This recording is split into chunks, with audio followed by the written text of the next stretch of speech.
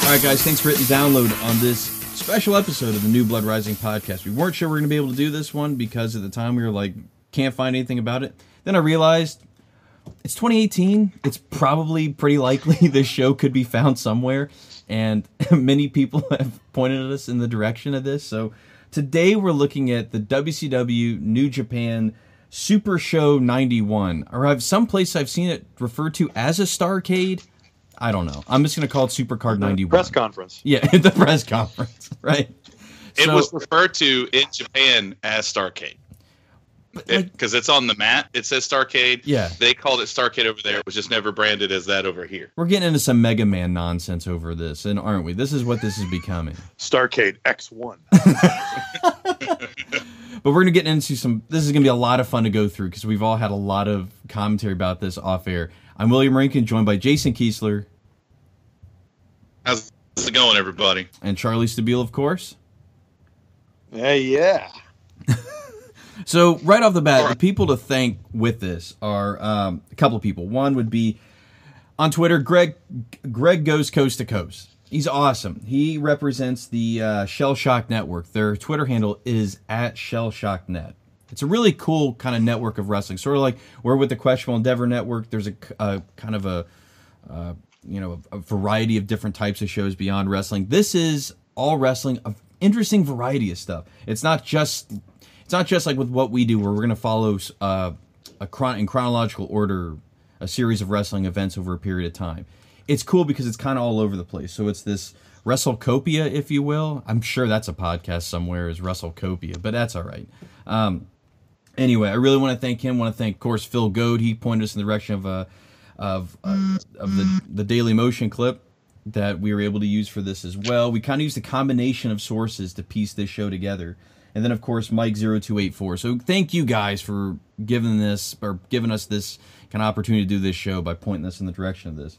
Because I was clearly too lazy to look this up on Google and find this on last show, acting like, oh my God, I don't know if we're gonna be able to do this. We may have to skip it to Super Brawl. So thank you.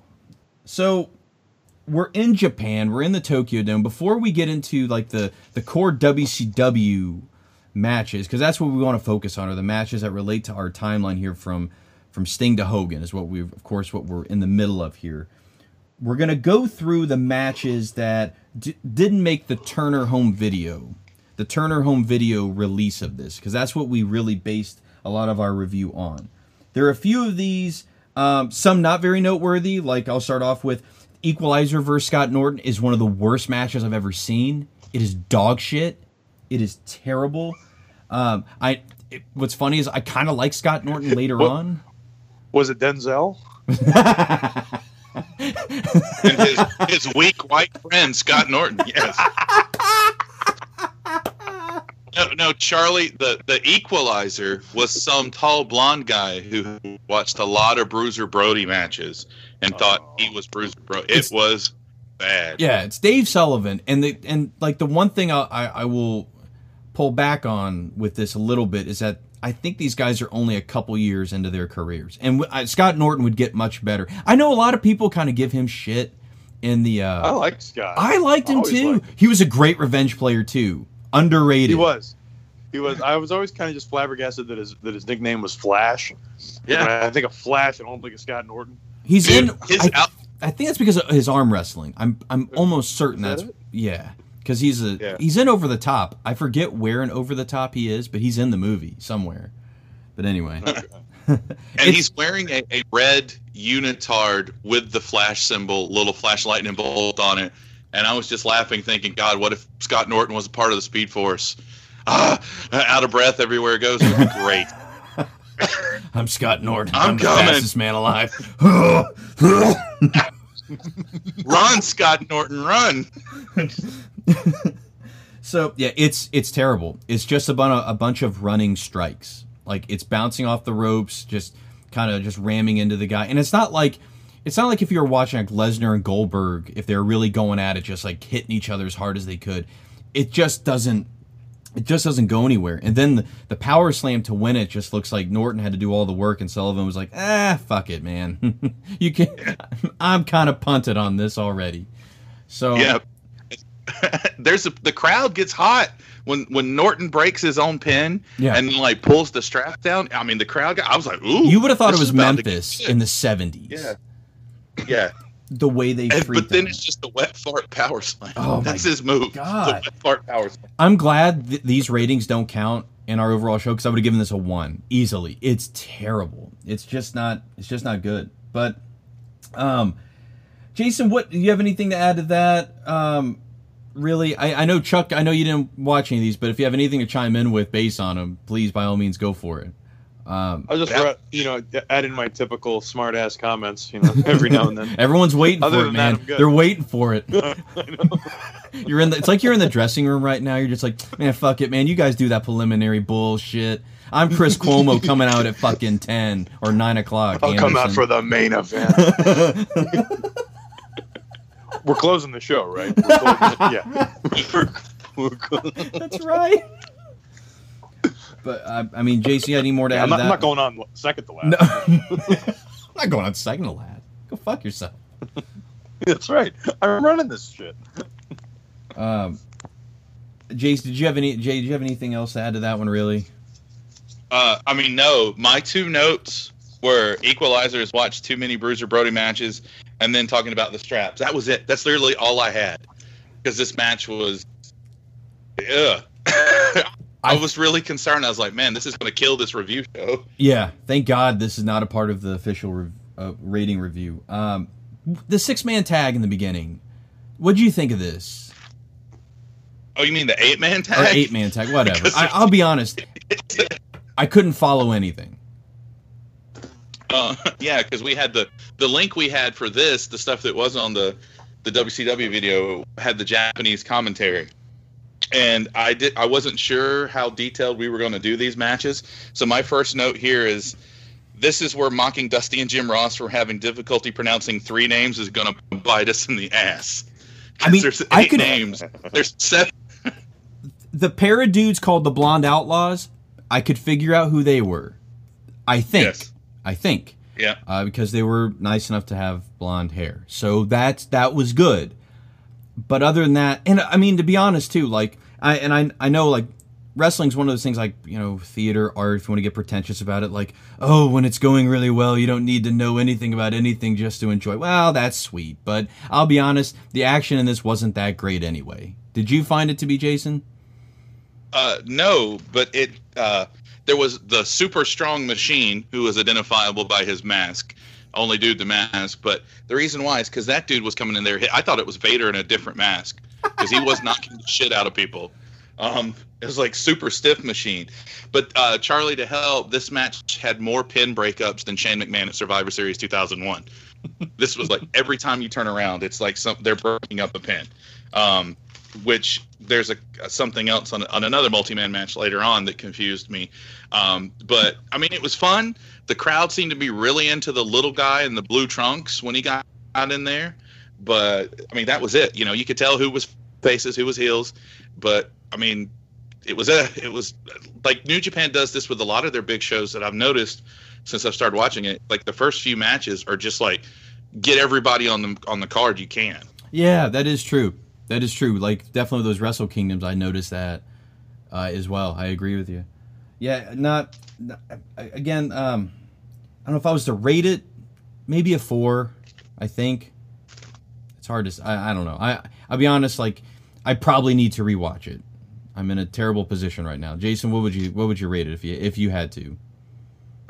Well, if I had to, like, it's just since we're not going into full detail with it, it gets good. The crowd is super into it, so that helps. So I mean, I gave it a 5.5. Okay, no, that's reasonable. I think that's reasonable. I think that's all right. The next 2 matches though are really special. I think they were really fun. The first one is Doom against Bam Bam Bigelow and Vader. And this thing, first of all, this is where I noticed like the music that they come out to is awesome. I don't know what it is. It's just some generic, like, kind of rock track, but it's really, really good. And the crowd is jacked. Jason, dare I say the most jacked for any match of the night? Yeah, they get whipped into a frenzy. Well, I don't know. I mean, the Sting Muta match, they get into it right from the get-go, but it doesn't take long. Like, it's weird because Vader's, like, face. Yeah. And he whips this crowd. Dude, this is, like, it's insane how he plays to them, and they just immediately go for it. So, yeah, I just want to know, is Teddy Long still waiting at the airport? It must have been. Because he's not. I mean, I was laughing. I was like, okay, I was like, how are they going to do this with Doom? Because I know in the States they've already broken up. And, of course, by the end of the match, they break up again anyway. They do it again. They do the same. It's so funny. I literally think Ron Simmons yells at Butch Reed, this is the third time. This is the third time. Jim Ross probably killed him not to call this match because there's so much football in this match. But now that Vader's in it and that he played for the Rams, yeah. I mean, my God, he would have been just like, oh my God, I'm jerking it. It was either missing that or like DDP telling us all he's the reason Bam Bam Bigelow became a wrestler. Oh, you know, when I was at the bar and Bam Bam would come in, Hammer, you like you. Yeah, and the only reason that's the thing is like I heard he was on like 4 people's podcasts to listen to over the course of 2 weeks, and they were all talking about Bam Bam, and it was like, jeez, you know, I gave Randy Orton the RKO. I told him. It's like that scene in I Heart Huckabees with Jude Law, just always wanting to tell the Shania Twain story, and he's always like, yeah, no mayo, no mayo. So what's cool is Charlie, I wish you'd have seen this match, because when like the crowd makes an audible gasp like when Butch Reed picks up Vader to slam him. It was what I could the gasp is like as loud as I would say being in the theater the first time someone like Empire Strikes Back came on and Vader's like, I am your father, and everyone went, or if you're wearing a loose hat, it's body slam your head. Yeah, just Luke, no. But and during this match, Ron SummerSlam. No, that'd be great. They're gonna fight over. I bought the Rebellion. No, Dad, it does say Skywalker. Sting takes a helicopter to the USS Intrepid and body slams Vader on the ship.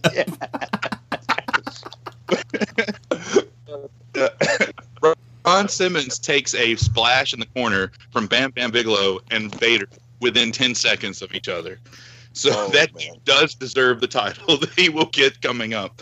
But it got me ready for a Vader face hot tag. Oh my God. Yeah.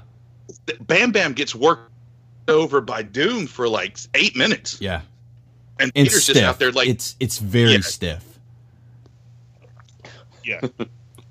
I mean... Vader wins with a splash. Yeah, Vader just wins with a big Vader splash.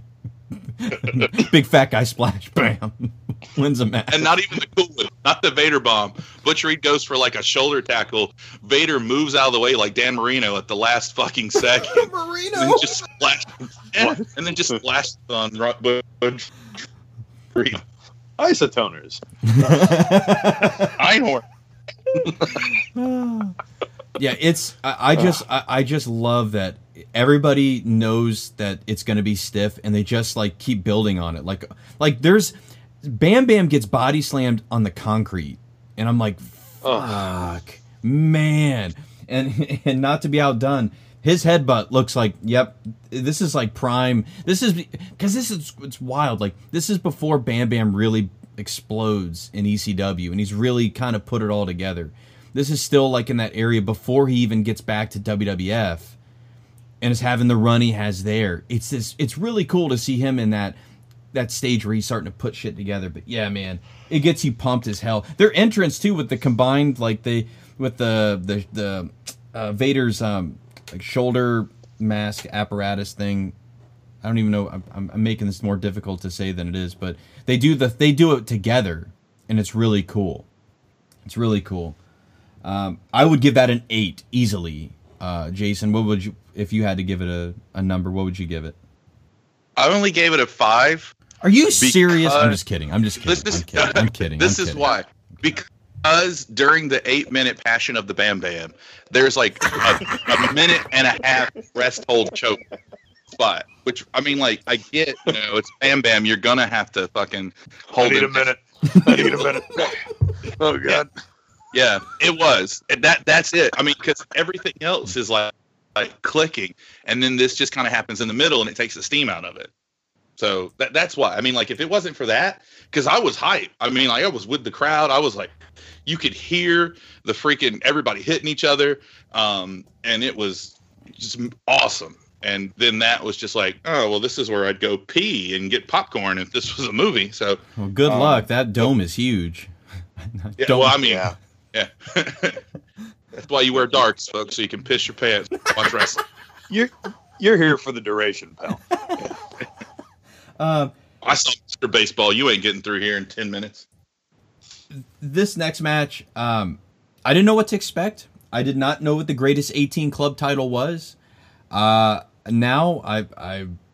boy, do I know. I know after watching this. Tiger Jeet Singh versus Ricky Choshu. Tiger Jeet Singh is the most insane guy I've ever seen. He comes out immediately just fighting everybody. And he's smiling when he's doing it. It's almost like he's like, just like, I feel like it's almost like the beginning of Last Boy Scout. Like, eventually this guy's just going to get to the ring and just stab himself like 50 fucking times. Ain't life a bitch. And it's over with. But it's amazing. He comes out with a fencing sword and he is whipping multiple people. And it's not like they're like significant. It feels like randos. He's just like, fuck you, fuck you, fuck you. There is at least 12 matches on the way to the ring. Ricky Choshu just finally has to come on the outside and start this thing because it feels like 5 minutes of the match is eaten up just by him fighting everybody else. And then they get in the ring and, again, not knowing what it was at the time, I was like, man, these guys are really strangling the crap out of each other and stabbing each other a lot. It's getting a little stabby out here. What's going on with this? And yeah. It's getting a little stabby. But this match has no ref, no count out, no DQ, so it's followed under Old Navy rules where the first man to die loses. So that's just what came to my head. I was just like, oh, good. It's like whichever. I can't remember the old Lloyd.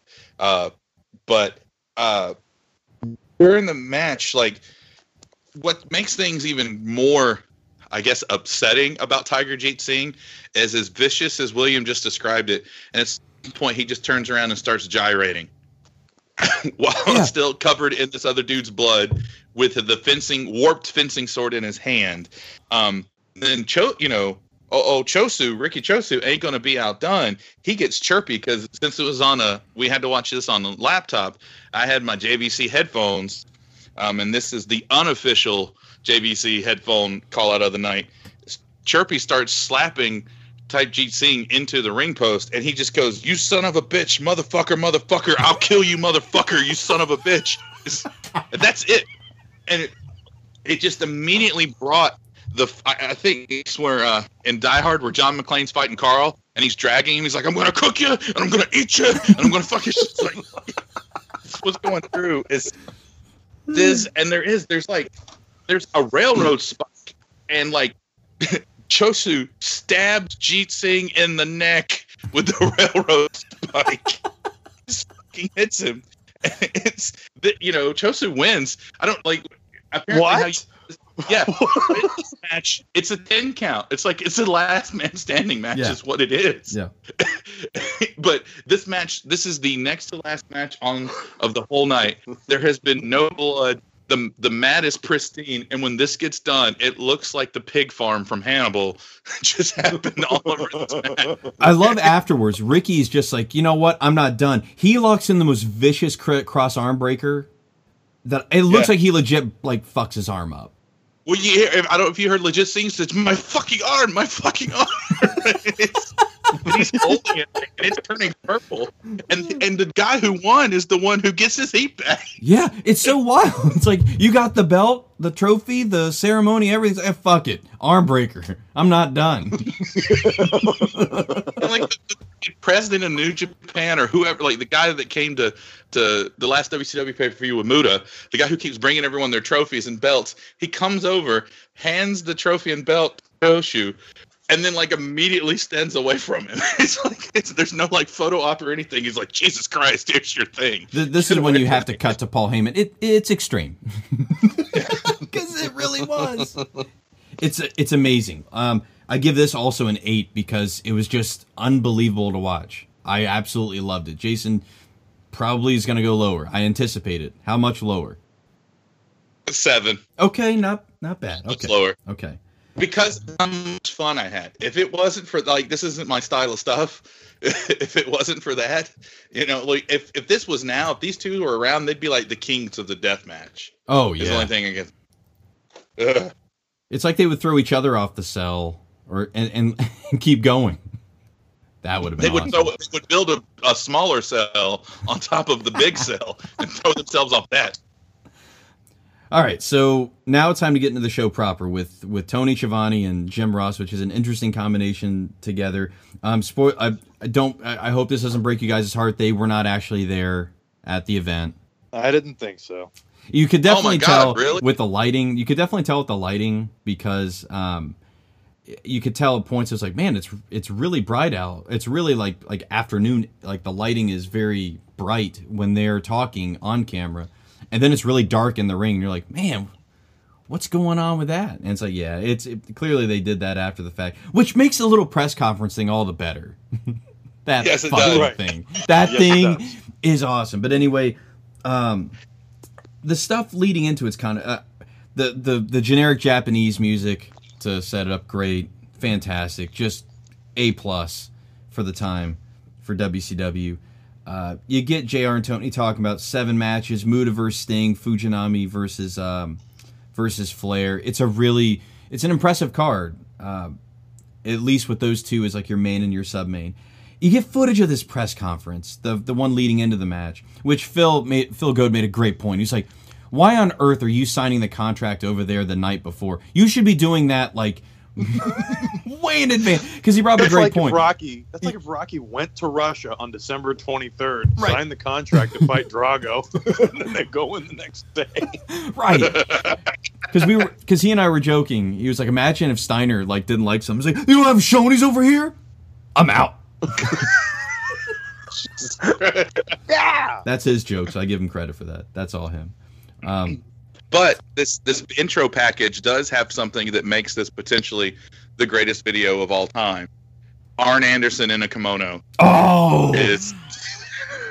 Yeah, I have that. And not only that, yeah. He's checking himself out in a mirror in the kimono. With those glasses on, too. Like those awesome, like really thick-rimmed. Those double-A glasses. Yeah. Oh, yeah.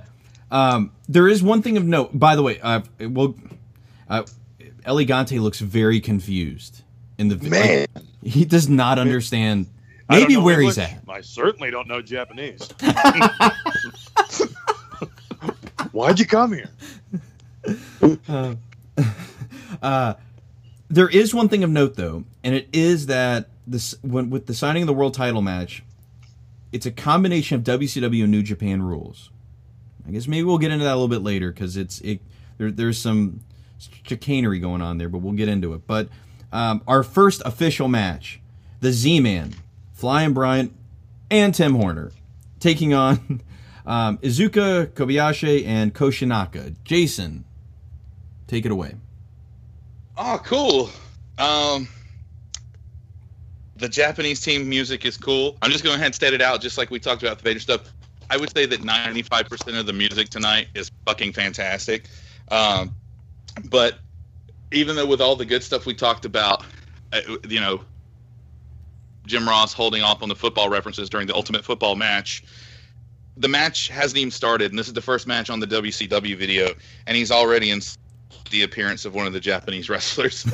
Just saying that his hair is out of style. The hanging bangs that one of the guys have. It's Kobayashi. So Kobayashi Maru has the haircut that Jim Ross doesn't like.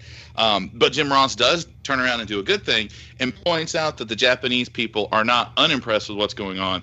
They watch wrestling differently. And back in 1990, that was an important thing to say because, the internet wasn't there. And if you weren't a tape trader, you might not know that this is, that they're really into it. They're just going to applaud like they're at a theater performance, not like at a match. I love Brian Pillman and the Z-Man's dropkick Alabama Slam combo. That fucking looks badass. It looks like it could go horribly wrong.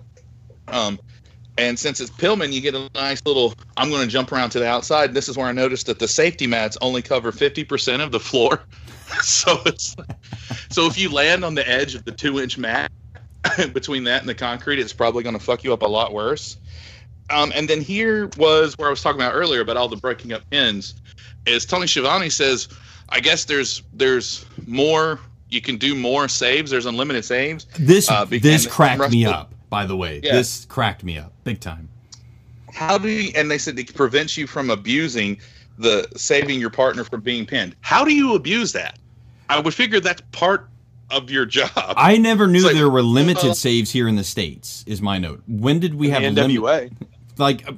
And the thing is, if there were, which I'm not saying it, I'm not surprised that there are. What referee ever really enforced this is what I want to know. Because did a match ever end in a DQ because of that? Right. That'd be interesting to know. Because the whole. And what's the ref going to do? Is he going to stop the pin count to go, hey, you've already saved him 3 times? I mean, or go 1, 2, and then the guy is just about to come in and don't do it. And he completely stops counting just to point at him. Don't do it. It's like the string. Not everybody holds the little turnbuckle string, And I know that was a thing. That was definitely part of NWA rules. But, that just cracked me up. Unlimited saves. I was like, what is this, a Game Genie? What the fuck is this?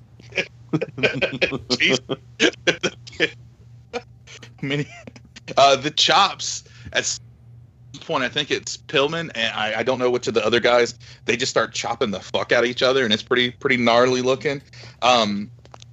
What's neat is Tim Horner's the one that takes the pin, and he looks really, really frustrated because he takes that awesome looking dragon suplex. But they're looking at him like it's Z-Man and Brian Pillman, and then Tim Horner, and he's laying there, and it looks like this could be the beginning of a heel turn storyline for Tim Horner. So that what everyone's wanted. But this action was really good. Yeah, even though it technically wasn't the first match on the card, it was the first match on the Turner video. Really good start. I gave this bad boy a 6. Okay. Charlie, what'd you think? I'll write that down. I like that they point out the 20 count rule because I always wondered where that came from. When we play the video games and we'd get a 20 count and we're like, who does a 20 count? And I like that. I like it's no DQ. JR, I thought, had a really interesting comment. I thought he kind of downplayed American wrestling with this. He says, the fans aren't bored, folks. This is considered an art form here in Japan. Well, what do we consider it here? Like delivery service? What do you mean? I get what they're saying, but still, it reminds me when Hogan went over to Japan with the WWF and said, "See this, brother? It's useless. Doesn't mean shit. But that belt." That old promo that he did. Well, I'm going to get myself some Bud Light and take off my pants and watch wrestling. It's an art form, I hear. Tim Horner does one of the best fuck you sidewalk slams I've ever seen. I've never seen a sidewalk slam that looked like a pile driver. And that really cracked me up. Tim Horner, I usually only see this move in video games. I was really happy to see it in real life. A full Nelson plex, which always just looks. I remember that was a move Benoit always had because, of course. Yes. But it just always looks like hell. The match was. I mean, it was fun, but those things are really the only things of note that I picked up on. I gave it a 5. Yeah, I also have it at a 5. I give all that, though, to Brian Pillman. He carried this match tremendously. I think Pillman is this. It really shows how talented. This season has really shown how very talented he was. And it's not like that was foreign to me. It's just one of those things I hadn't watched Pillman stuff in a while from this time period, and he's awesome as Jason. Like you were talking about those strikes, when he's just like, nope, I can come right back at you. I can do it right back at you. The way I felt like he knew how to play to this crowd better than anybody else on the WCW side. Z-Man kind of looked typical clueless. Like didn't really. He didn't have his camera crew with him. Right. Come on, guys. Threw me off. He's just we're watching I'm the World Championship sexiest Wrestling, wrestler. New Japan Pro Wrestling. He plugs all of it on his way. Woo! I find JR and Tony to be one of the most awkward pairings of commentators. They're great. You know, like I think Schiavone's a really good commentator. He's not absolutely. Obviously not as good as Jim Ross, probably. I think that's safe to say. But when you get two play-by-play guys put together, it just sometimes doesn't work. Like there's this line, he's like, "Hey, different looking turnbuckles, Jim." Yeah, Tony. It feels like Kurt Russell and Val Kilmer in Tombstone. Yeah, good call. Where it's like, yeah, these are both leading men. They're in two different movies here. Because it doesn't really feel like Jim Ross, Tony. It feels like they did like two commentaries at once, and then somebody edited them together. Well, that's what I don't get. Is this is like obviously post-event commentary, where no one bothered to edit some of the awkward stuff. So it is kind of weird. I mean, like it feels like he's trying to talk to the crowd about stuff and trying to get you. And Jim, nope, have nothing of it. Jim's too busy. He's got a Sonic in his hand, just like fuck it, passion tea. Well, wait. Well, this is the '90s. This is probably not diet. All right. So next we go into the IWGP Junior Heavyweight title. And I'm glad they had this on there because Liger's going to be popping up in WCW pretty soon. Like, I know, like, when they bring in, for a short period of time, their light heavyweight title during this time period.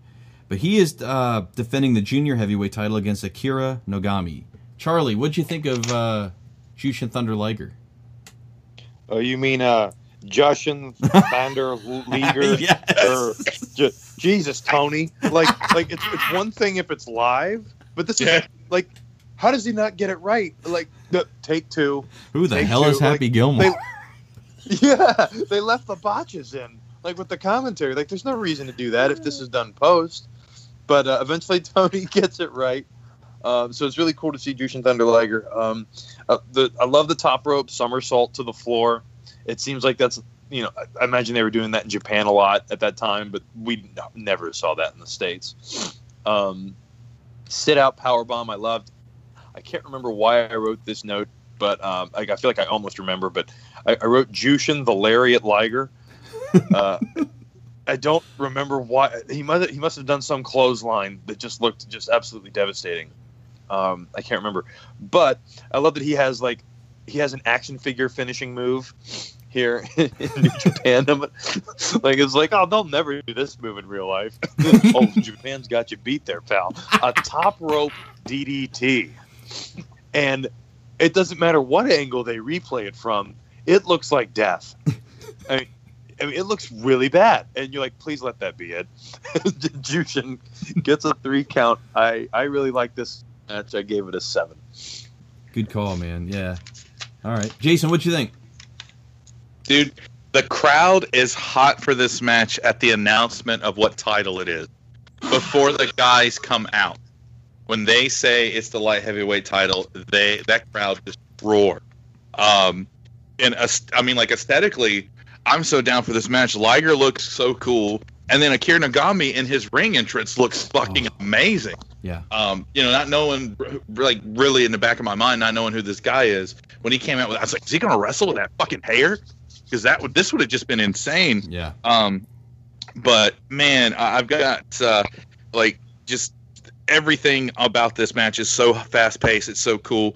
And now go back and watch Liger matches, and like they're so quick, and he uses the palm strike and stuff. And in this match, like it's like Liger could have been part of the APA. It's just to piggyback off Charlie talking about Lariat. He does a power bomb to Nagami, and that doesn't do it. So he just immediately does a sit out power bomb. And I love how they try to say that he was influenced by the Steiners. Yeah. To do the top rope DDT. Like, no. Like, maybe he what the Steiners do to people, but not. No, just do that. But yes, what makes this move so fucking gross, in a sense, is that when that slow-mo replay comes from the same angle, it doesn't look like that guy's head never touches the ground. It looks like he lands on his neck and just rolls with it. And they keep talking about, they're like how Nagami had to leave Japan for a year. I love this. This is the first time. Oh, yeah. Great story. And it is an awesome story, but they keep bringing it up, and then they say it, and then 10 seconds later, he loses again. It's like, is he leaving it for another year? He's going to become the Snake Plissken of wrestling. I heard you were gone. He's found you in Cleveland. The movie will never. Is it true you took a top rope DDT? Some say it is. The name's Nagami. Nagami. Oh, Shakira. But this, I mean, like, I'm like, Will, I'm glad they. Jesus Christ. I'm glad. No, sorry. I'm glad they left it on the Turner stuff. Because it's a good introduction to this guy. I just wish Jim Ross and Tony Schiavone wouldn't talk about, it's real interesting that Liger wrestles in that mask. Oh, Jesus. Like, they don't get it. They're just, it's like they're confused. They're like waiting on him to take it off. He never does. But I mean, I gave this match a 6.5. I'm at 7 as well. This guy's career is incredible. It's really impressive. Like, I have not watched the match with Tyler Breeze, but I've heard it's really good that they had it in NXT. Yeah, I've heard it's incredible. And I think it was so cool that they got Liger to come over and do that. Just incredible. And I know he and Flying Brian have a match in about a year in our timeline. And it's really, really good. And it's the opener of the show, I think. So I'm excited that we're starting to see him in there. You guys hit on, like, the top rope DDT is what kind of dominates this thing. And Snake Nagami, his storyline is really cool. Get a new Shogun.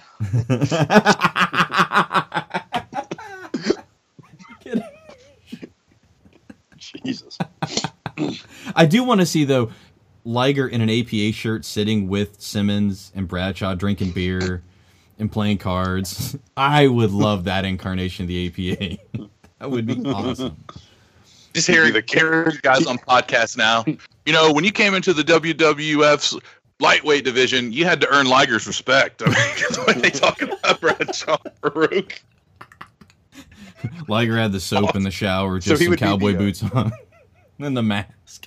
And the mask, yeah. So he'd be the Kenny Wu of the Bash Brothers. Yes, he would be. Perfect.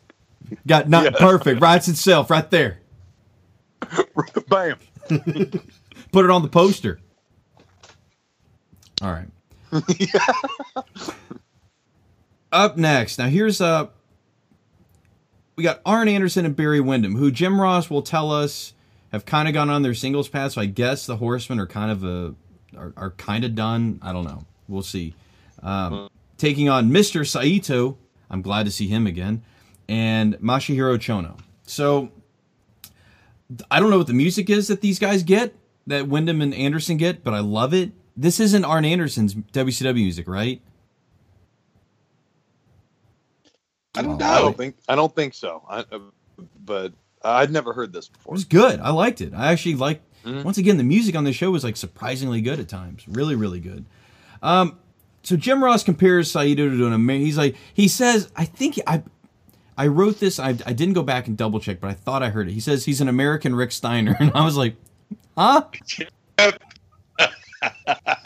What's Rick Steiner? I was like, wait a second. I think I know what you're trying there, Mr. Saito. By the way, I feel like he's a guy. Mr. Saito is a guy who would have popped up From Dusk Till Dawn bar scene. I feel like he would have been in there. And just, it's like one of the truckers. Yeah.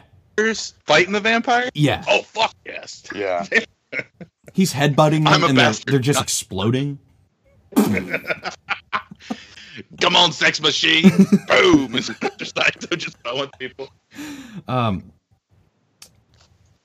don't think I have a tremendous amount of notes. I do just enjoy I enjoy watching, of course, just the Horsemen work. Seeing the way they cut the ring in half. Still, they do a great job of it. I do like that Mr. Saito's just fuck it, I'm creating my own hot tag. I'm just coming in. And I'm doing the Saito suplex on both of these guys. And then I get hit with a lariat, and I get beat. It's like, oh, man. Oh, man.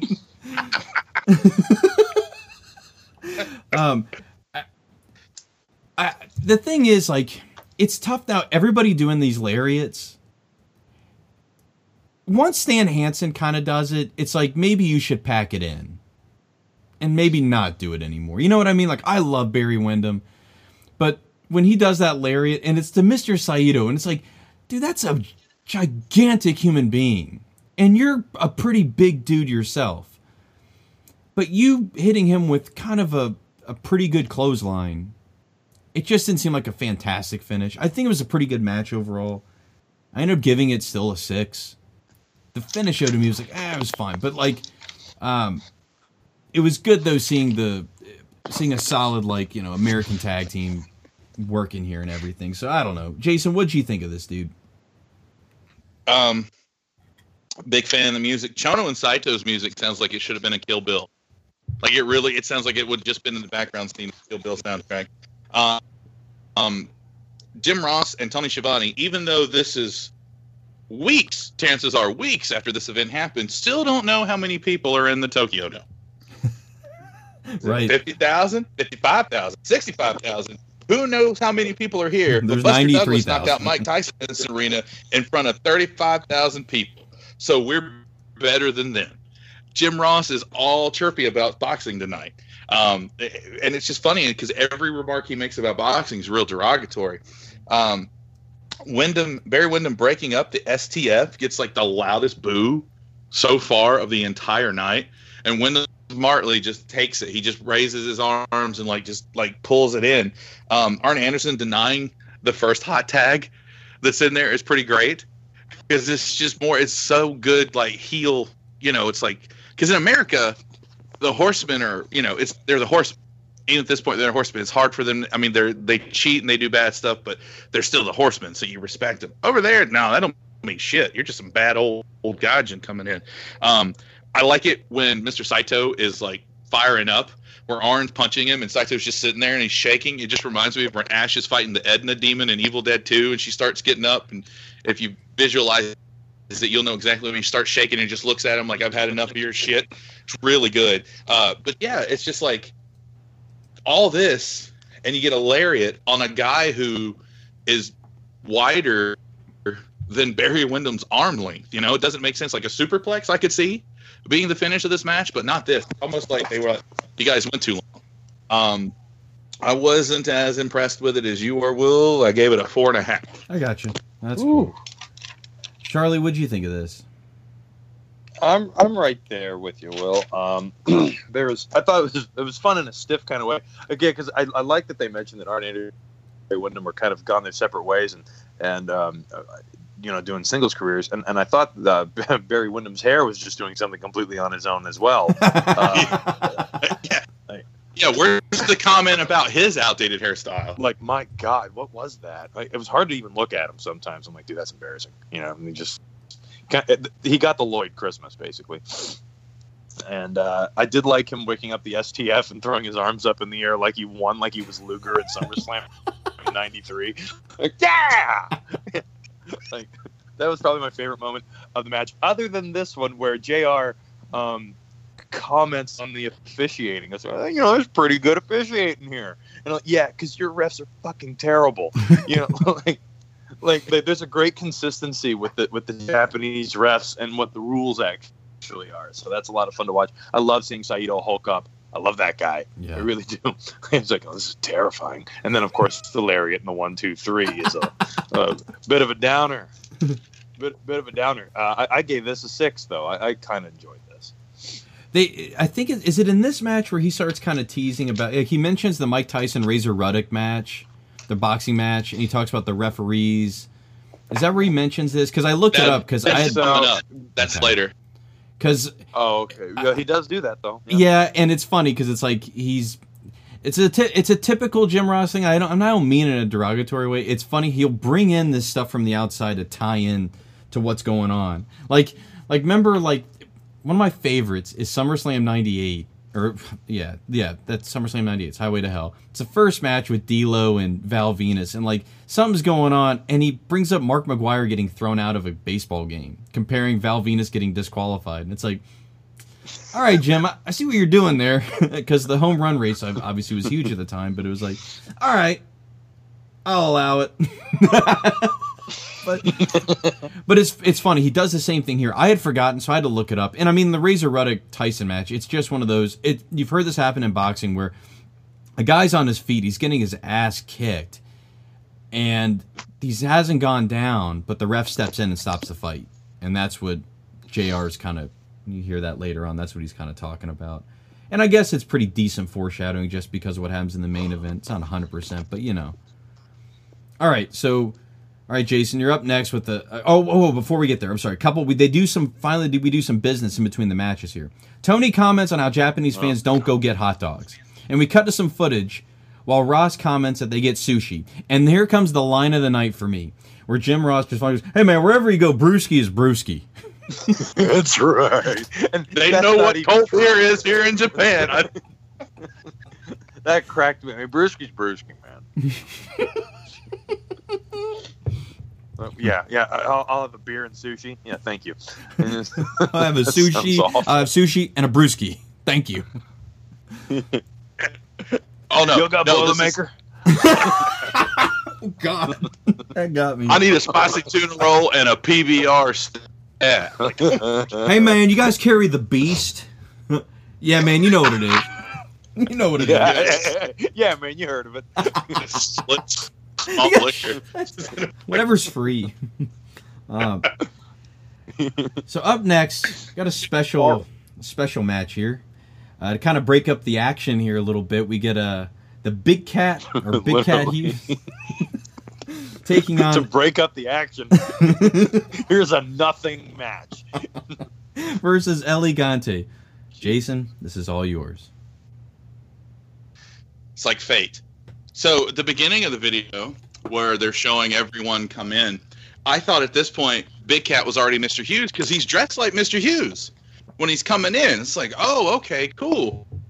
And you know, throughout the night they were talking a lot about the press conference the night before. And I love in wrestling, they love to make it where if you're wrestling in a foreign country, you just flew in that day.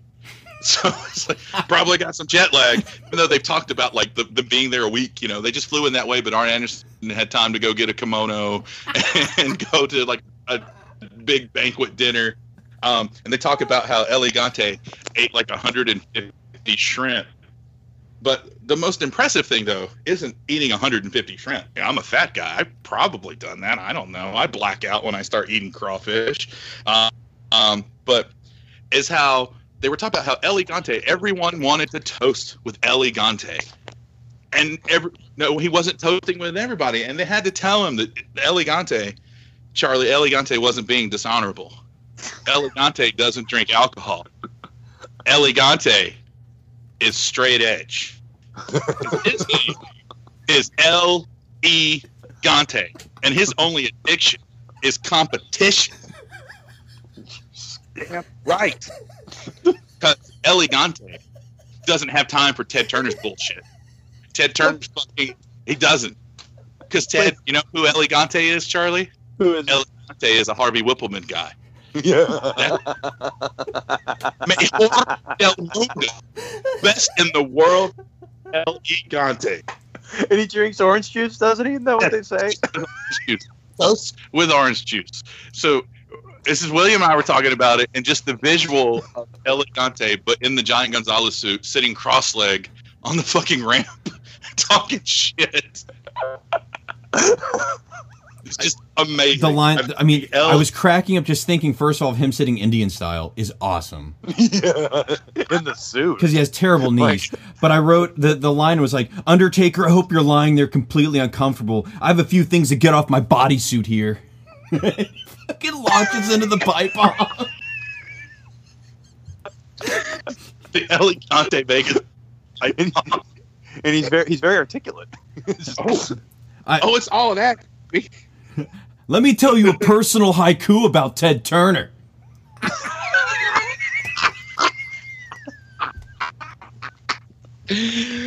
And his fucking 24-hour news cycle show that'll eventually be the downfall of society, just going on. Oh my God. Dude. And they cut his mic. So he just he wanted to colorize the Magnificent Ambersons, and then cut. Turner classic movies. Oh, Oh no. my God. Just screaming Mejor del Mundo just as loud as he can. And it's cool because he's on an Austin 316 shirt. He's in a Repo Man t-shirt. Of course. But it's way too small. Like, it's like really tight and uncomfortable for him because it's the only one he could get backstage. Oh my God. And his fake hair. Well, wait, doesn't he wear 4XL or what? Jim Ross says this. Yeah. But the referee is Bill Alfonso. Oh yeah. And that is such, in a way, I was just like, oh man, this is so cool because tiny, skinny, frail ass Bill Alfonso makes these two guys look like a damn. I mean, they already look massive as is. But the thing is El Gigante, jokes aside, this is the best match El Gigante has had. He comes out to that crowd, and I don't know if there's like an undetermined amount of people according to Jim Ross, but he is just like hyped up. He gets in the ring. It's not awkward. He doesn't look goofy. He starts bouncing back and forth, like all hyped up, like he's getting ready to like just Muay Thai kick the shit out of Big Cat. And it's so fucking cool. He picks him up for a scoop slam and holds him.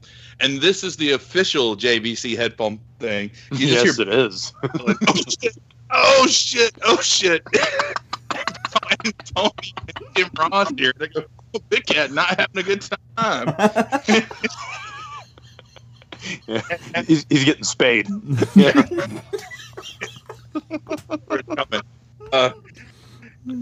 7'7", 450-pound Elegante does a drop kick, and it somehow still only manages to hit the Big Cat in the gut. Big lumbering idiot.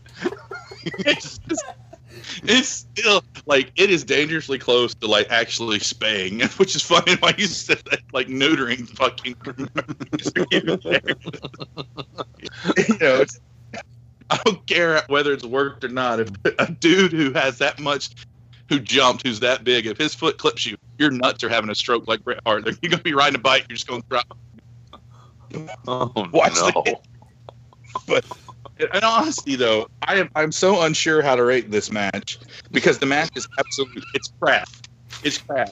But everything just clicked on it. Elegante being so into it, he stalls a little long on the suplex, but I think it's because he's just like, holy shit, look at all these people, because he's used to being in NWA shows, and he's like, holy crap, look at this. And I think he got caught up in it, but it's still fun because it made me like him.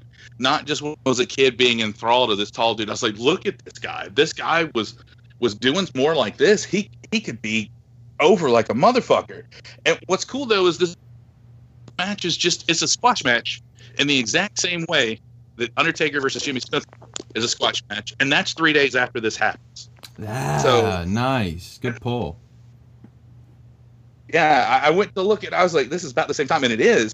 And that's why I'm giving this match a 5 because it is shit. But I had so much fun, and I don't want to skew shit by overrating it just because of what it made me laugh and get into. So that's what it. All right, Chuck, where are you at on it? I'm a little contrarian on this one. Surprise! So, I mean, I know the Japanese stereotype. It's also like a Chinese stereotype is like the height issues, the crowd is just enamored just by his size. And this is pretty much that the crowd's been pretty quiet for the most part, like typical Japanese audiences. Not for this. Like you pointed out, when he starts doing that hopping thing in the ring, they come alive when El Gigante does that. And I'm just like, wow. Just wait till the bell rings. And if it wasn't for Big Cat, I wouldn't have. I wouldn't have enjoyed this at all, because I wasn't even wearing headphones, and I could hear him very audibly. And oh shit when he goes up, oh shit when he hits the mat, and just like you can hear him just writhing in pain. And we haven't mentioned it yet, but there was a mention, and I don't know if it's true or not, where Jim Ross and Tony Schiavone pointed out that the ring mat in Japan is actually harder than it is in the United States. Yeah. I think that's BS. Like, because imagine if they went, now the ring mats here in Japan, they're actually a lot softer. They're kind of cushiony. And just, that doesn't sound right. No. So it's terrible, but it's not unwatchable, because I do enjoy Big Cat and El Gigante. This is like the most active I have ever seen him, and that includes WrestleMania 9. He's just a big goofball. There's no other way to put it. I gave this a 3. I'm kind of in between both of you guys. I have a 4 on it. I think one thing that's refreshing, although like it's pretty bad, because all right, let's back up for a second. Poor Big Cat. How far have we fallen since the Clash of the Champions, where he was just, I'm done with him. Yeah, sacking Lex Luger, and it's really just been this descent, and we're at this point. I do like that El Gigante appears to be one of the few guys who's really paying attention to the crowd. Okay, he's like he figures out what works very quickly. He's like, all right, I'll do this stalling suplex. It's nothing spectacular, but the crowd eats it up. That's really cool. I mean, like, that's one of those hard things that, like, there's just some wrestlers who don't get it, that look magnificent. They have a great build and everything, but they just don't pay attention to the crowd. And man, I don't know if he just stumbled into it, dumb luck, but he really does pay attention pretty well to the crowd, and he makes this thing work. I mean, yeah, like I said, I give it a 4. It's not the worst squash match, but it's definitely more active for El Gigante than we will see. Definitely more than by the time we get to WrestleMania 9. Fuck.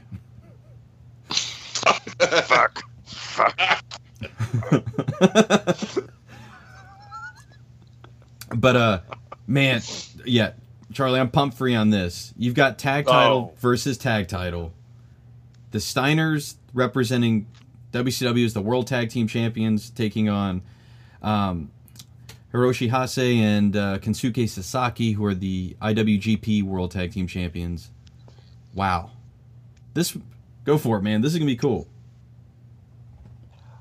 I'll just, because I have a few notes on this, but I feel like that they don't quite represent how I feel about the match. So I'll just lead off with, this is one of the greatest tag matches I've ever seen. Yeah. Like, this is so much fun and intense. And I kind of like had I was an audience member in like Rocky IV, kind of feel like I should be rooting for the Steiners, but I really like these other two guys, and it's just like, okay, so first of all, Scott Steiner goes off the ropes, and I can't remember which one it was. Sasaki sounds like more of a high flyer name. So let's just say it's him. He does this spin wheel kick while Steiner is in like mid-air. I don't really know how to describe it. I've never seen a spin wheel kick done like this before. It almost looks like a botch, but it's not. Like it looks fantastic. JR has a comment about one of the Japanese wrestlers. I can't remember which one. He has the ability to do a complete power slam. And Tony like elaborates on that, I believe. He says, oh yeah, he gets him in a complete 360. And I'm like, what have I been watching? Like, isn't that what a power slam is? Like what? Like, it just doesn't make any sense to me. Sasaki apparently does a clothesline so well that it can be called a Sasaki line. And I like that. Scott does a second rope angle slam, and he's really impressed with himself after that. And a confident Scott Steiner is my favorite Scott Steiner. Once again, an action figure wrestling move comes up in this one. I've done this one before because I was like, man, would this be insane if I really saw this? And sure enough, they did. I'm going to superplex my tag team partner onto one of our opponents. And, Awesome. and even thinking about it, this is highly dangerous for the guy that's getting superplexed, like with his head, and really also the guy that's getting it. I don't know which one is in more danger. The Northern Light suplex, I love that. I love the top rope bulldog. And then it's just like, Jesus, like where else can they go with this? And then boom, Frankensteiner. 1, 2, 3. Holy shit. This is the best match on the card for me. I gave this an 8.5. Jason, where do you have this one? This is really good because at some point, Sasaki is Steinering the Steiners. They're throwing these two motherfuckers around, and it is hilarious. Because just the reputation, you go back, like some of the matches that we've seen, especially during the Pat O'Connor International Memorial Tag Team Tournament, like those no-name guys that the Steiners just obliterated and laughed the whole time, kind of thing. And then these guys are like, no, you're in our house. It's really cool. At the beginning where Scott Steiner gets one of the guys into a leg lock and just keeps rolling him across the ring from one corner to the other. It's fucking like impressive and scary. And it's also weird to see the Steiners kind of in retreat because Scott Steiner goes out of the ring to collect his thoughts, and it's the Steiners. They're not supposed to have to do that. And they go, remember, Scotty has a 20 count and outside, which according to Steiner math is actually 28.33 seconds because that is 20 times 100, 1.141166, also known as 141 2/3%. 48 minutes and 12 seconds into the Daily Motion video, you see the real Scott Steiner come out. And I think it's after Charlotte you were talking about where he gets real impressed with himself because he does, yeah. And then he stands up and starts going, he's dead. He ain't fucking getting up. And it's like you see like Scott Steiner has 4 veins pop out of his neck when he's saying this. And it's really, really cool.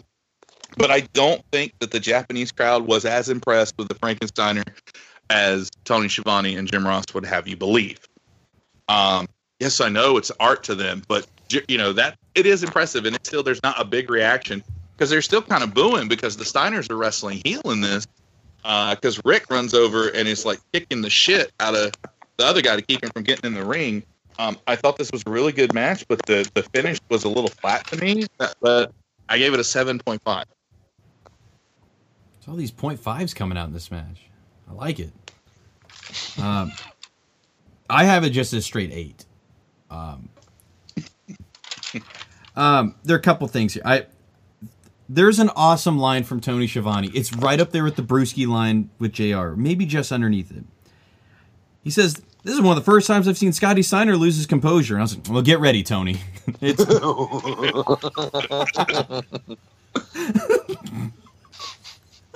Oh, get ready. Get ready. I like your note, Jason, about the fact that this is the first time the Steiners really look like they've been kind of beat up in a match that we've seen in our timeline. Mm-hmm. I dare say they've looked bored in a lot of the matches we've seen. They've been good matches, but because we love the signatures, they do them so well. Like they just have all the things that make for great wrestlers. But they do at times look like they're bored. They look like the Golden State Warriors out there, to be a Jim Ross for a second, when it comes to the regular season and stuff like that of basketball. But it was cool to see them just kind of like, when they start getting stiffed right back, like how that's when Scotty started doing he starts getting pumped up about himself. And it was fun to watch them kind of like on their heels for a bit of this match. It wasn't the greatest Frankensteiner, but it doesn't matter. It's still the fact that he does that is just so much fun. Like, not every stunner was amazing. Kane, well, we know what we're getting when Kane gets the Linda stun. McMahon. Or Linda McMahon. Or, the fucking president, whatever. That's a good one. You realize we just named 3 politicians? That's right. Yeah. We did. Austin don't like him. Nope, don't like it. Boom. I mean, like, is he just everyone? That's the key to getting elected. Just have Austin come to your rally and stun you. So The Rock will be like president of the universe. Oh, Scott Hall's the president of AA. He's just like, hey. Oh no. Instead of like his gold chain, it's just gold coins, like 2 weeks, 3 weeks. Chips. what's really But- cool is by the end of this, the Steiners have 3 belts at one time. Yep. Yep. That is incredible. That's really cool. And like I love that in Japan, like you get a trophy for winning the belt. Like not and because the belt obviously can change hands and stuff like that, but you have that trophy to always like kind of commemorate it. That's kind of neat that they have that. I think that was really cool. I love that kind of like that moment where it's like Sasaki and Hase are like, they're like, oh, they're not happy, but like they still are like, fuck it, shake hands, and it was a good match. And I was like, cool. Like, I still think those things are kind of fun. Of course, like I think Charlie, wasn't this past year's Mania? We're like, man, there's a lot of this handshaking going on after matches. There's a lot of it. Like everybody. It's so overdone. That's why by the time Nakamura was like, fuck it, low blow, you're done. Yep. What's funny is where the guy who, like, they bring the Steiners the belts, and Scott gets this new belt in his hand, and he looks at it almost like, this is tiny, and just holds it up. And then here comes the one big trophy, and they're like, all right, and then here come their individual trophies. Like, okay, and then here comes another big trophy. It was almost like a Naked Gun moment. They're gonna the night ends, it's like they can't get out. Like they're just surrounded by trophies and flower wreaths and shit. It's like, oh man, No flowers, thank you. I was hoping that it would have been flowers because you'd have got like from that WWE Network special years ago where they were in Japan on the 4th of July. It's Finn Balor against Kevin Owens for the NXT Championship, and they bring they bring everybody before the match starts. They bring him flowers, and they hand Finn Balor a bouquet of flowers. He turns and bows to the crowd, and they hand it to Kevin Owens, and he just rips it apart and throws it. I don't like flowers. It was like, I hate this country. I hate this country. Like it was so fucking. But just Scott to just come out again. But dude, because the guy just kept coming and coming back. It wasn't like there's like a procession of people. It's just one guy. Just leaving camera and coming back on. I'm sorry for interrupting. It just made my ass laugh a lot. Jason, let me ask. You've got because I know how big of a Sting fan you are. Do you want to do this one? Do you want to do Muta and Sting? If you want to, I can. I just want to give you I wanted to give you the option just because I know how much of a fan you are of Sting, and you were pumped for this match. It's okay if you don't. I will take it. It's no problem. You take it. Okay. We'll keep rolling. Keep the numbers right. So now we get Muta versus Sting. Now, I am not 100% on their backstory. I know they had a pretty good feud in the late 80s, right? With a TV title? Yeah. Well, and Muta had a few times. It was just a lot of... It would always just be like, if Sting to be the number one contender, it was always this chip on his shoulder to try to get past Muta kind of thing. Okay. It never felt like it was necessarily specifically for a belt. I mean, I'm also going off 30 years of memory. I got you. So, sorry. But it never seemed to be about a belt. It just more about this guy's a thorn in my side kind of thing. And it makes sense. I mean, it's the two makeup guys. It's kind of, it's from a aesthetic perspective, it's kind of fun to look at. You mean the brothers in paint? Right. The brothers in paint. Oh, man. A young Vampiro somewhere watching this match. So this one's build pretty, like, it's got a pretty good build to it just because it's like, all right, you've got, like, your top WCW guy taking on, like, one of the, like, most recognizable New Japan or just anywhere in Japan wrestlers. So you get a bunch of, all right, so first thing is, like, you get a bunch of WCW guys at ringside that are basically lumberjacks, I guess. Is that the best way to describe them, Charlie, would you say? I wrote that, and then Jim Ross said they're not actually there to, what was it? They're not there to, like, rough them up or throw them back in. They're there to make sure that they're okay. They basically sound like friendly lumberjacks. Like, hey man, this guy's out. I can tell you one thing they definitely didn't do is when Muta gets thrown over the top rope to the floor, they're like, nope. Hey, ref. That's what I wrote was my best select didn't spot of the happen. I night. didn't When Sting's just like, Oh. you're going out. Nobody, and I understood why they didn't catch him, because typically when a guy throws another guy to the outside, typically you have guys that he's associated with, the heel is associated with catching him. So like everybody Right. gets taken out at once. But I was just sort of like, Pillman just kind of like turns his back like, fuck you, Muda. It's like, oh man, poor Muda. Just fucking eats it. I love when Sting does the typical Sting early 90s thing where, like, especially when Flair would chop him and Sting would no-sell it, and he'd sting her up. And Doesn't work. not with Muda. Muda's like, fuck you, you're taking it. Yeah, I laughed out loud. It's I was really yeah, funny. and then oh god. To back up for a second, I'm pretty sure the Great Muda came out to a Japanese instrumental of Physical. I'm pretty sure. Let's get the Olivia Newton-John song. Yes, it sounds like a Japanese instrumental of "Let's Get Physical," and I was like, "Wow, man!" Jesus. Oh man. Oh yeah. Great Mood is a big Grease fan. He loves it. I got chills. They're multiplying. Lose control. Missed. Boom. Small package. Muda just missed John Travolta at the end of Grease and gets in the car with Olivia Newton-John, flies away. It's mine. Mine. Oh, that'd be great.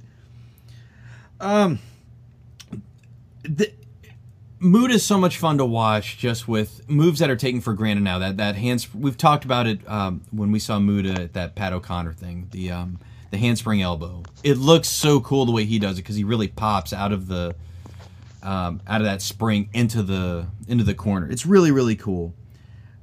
Tremendously physical, and it was fun to see Sting in this type of match too, because it's been sadly disappointing to see Stinger at this point from where we started in 1990 going into 91. He had a terrible world title run, like just absolutely terrible. Felt absolutely awful for him. And a lot of it's not 100. I wouldn't say it's 100% his fault. The Black Scorpion thing is what it is. But the finish of this is fantastic. I absolutely love when Sting goes for the Stinger Splash and Mood is like, yeah, fuck you, Borden. I mean, just fucking nails him with this. It's very well timed. And I always applaud him and Tajiri, like how these guys would, when anybody would use a mist, you know, it wasn't often that Tajiri would fuck it up. I haven't seen enough of Muda to see when he would botch it or anything like that. But he absolutely nails Sting in the face with this, right in the middle of that Stinger Splash. And then moves. Yeah, and then moves. It's like, man, that's a lot of business. Looks good. Yeah. And then he cradles him for the win. And I think what was fun about it is, I think up to this point, it's the first, like, Japanese guy who, like, openly cheats to win. And it's like, and like the whole night, like, Jim Ross, like, to his credit, in talking about the Japanese culture when it comes to wrestling, has done a great job of reinforcing this motif of, oh, they're very honorable. There's so much honor when it comes to Japanese wrestling. Not to the Great Muda. He's just, I don't give a fuck. I lie. I cheat. I'm getting the W and going to get some brewskis and sushi. Fuck it. Oh god, that sounds awful. I know.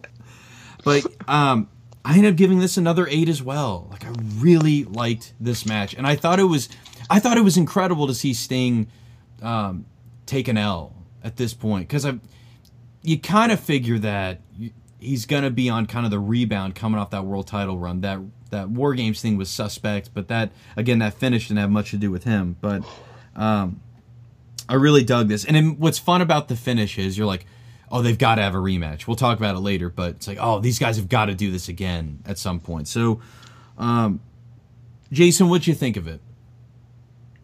Man, the entrances for these guys is great. They come out on top of the section where everyone's been coming out from under, and getting a little bit of pyro. And what's great is it's like, Stinger, we're in Japan. Can you give us a hint about what your outfit will be? Sure. The hint is Great American Bash 1990. Because he just, you think of Sting, you think of like, man, he's going to have something great. And it's like they're in Japan, and it's red, white, and blue, baby. Let's go out. Let's represent America. But then, of course, we get Wolfpack Muta because he's on the attack with his red and black. He is just whooping up. It was cool to see Sting dive over the top rope. Because the whole America, we're going over top rope, that's a DQ. Sting kicks it up a whole gear, and that's one of the things I like about Sting Muta matches, where you were talking about earlier. Sting's last few matches we watched have been less than stellar and less than impressive, whereas this is like just a whole other gear from Sting. He's so athletic, looking like he does the roll, the flip cover, where he boots Muta into the air, and poor Muta can't rotate enough and almost lands right on his neck. It looked pretty bad. The guys on the outside, they're almost a distraction for this, because I felt like this is somehow gonna muck it up or something, and they didn't. I mean, they really didn't get involved, and yes, I get the point that they're there, but it's like, who cares? Muta's measured elbow to Sting's face, not the handspring, but the one where he's got Sting on his knees and he bends his head back and he puts his elbow right where the point's at the bridge of his nose, and then strikes his elbow down. That shit looks horrible. Sting is not a top rope specialist for a reason. He does just that jump body splash to nowhere move that he's doing, not into it. The Muta does the miss how many times this match? 3? I know at least he does 2. He does the miss at the beginning, where there's a little scuffle on the outside, where Sting's hitting Muta into the railing, and then Muta gets a big move on Sting, and then jumps back up onto the apron and does a red mist, and then the crowd's like, "Ooh, oh, he's pulling out the red mist. This means trouble." It was so good, and then when Muta wins, and even I'm sitting here, I'm like, "Holy shit!" This is crazy. It's not a clean win, but it's still a pin, and it's not as convoluted and fucked up as any of the other losses that Sting has taken. So Sting just decides to go beat up on Muta after the match. It's weird seeing Sting do this, but the whole time, to put it in your terms, let's get physical. It's just playing while Sting is beating the shit out of this guy. I honestly thought it was the replay at first. Because it looked like they did the exact same spot again. Yeah, Sting's like, no, we messed up, so we're gonna try this one, and then he just leaves, and then everyone's like, oh, Muta, and it's so good. I gave this an 8.5. Charlie, what'd you think of it, man? It's really good. It's because I think it's been a while since I've seen a match with Sting that I really liked, and Muta's awesome. I counted 2. I counted 2 missed spots, which. It's great because, Tajiri would break that out every now and then because, you're just kind of conditioned to believe that once you've seen the mist, you're not going to see it again. So, yeah, that Stinger splash spot really caught me off guard. I just loved it. Muta does a really cool handspring elbow. You mentioned it, but it was my favorite part of the match. Muta's beating up Sting, and Sting's no selling, and he does his rawr, his pose, and Muta just kicks him right in the gut, and Sting just, oh fuck, oh god, oh no, and I was laughing out loud. I was like, man, beat his ass, I love Sting, but I get a little tired of that. It was I never fit, like I said, I never really figured out what the Lumberjacks were doing there, and they were kind of a distraction, but I didn't let it take away from my enjoyment of the match, which I really did enjoy. I gave this a 7. All right, so JR says afterwards, he says we're going to hear from Sting later, and he hopes that there's a rematch in the U.S., and it's like, okay. What? Whenever he says, I'm like, why does it have to be there, Jim Ross? Does it... It's like, fuck you, Jim. Because America's the best.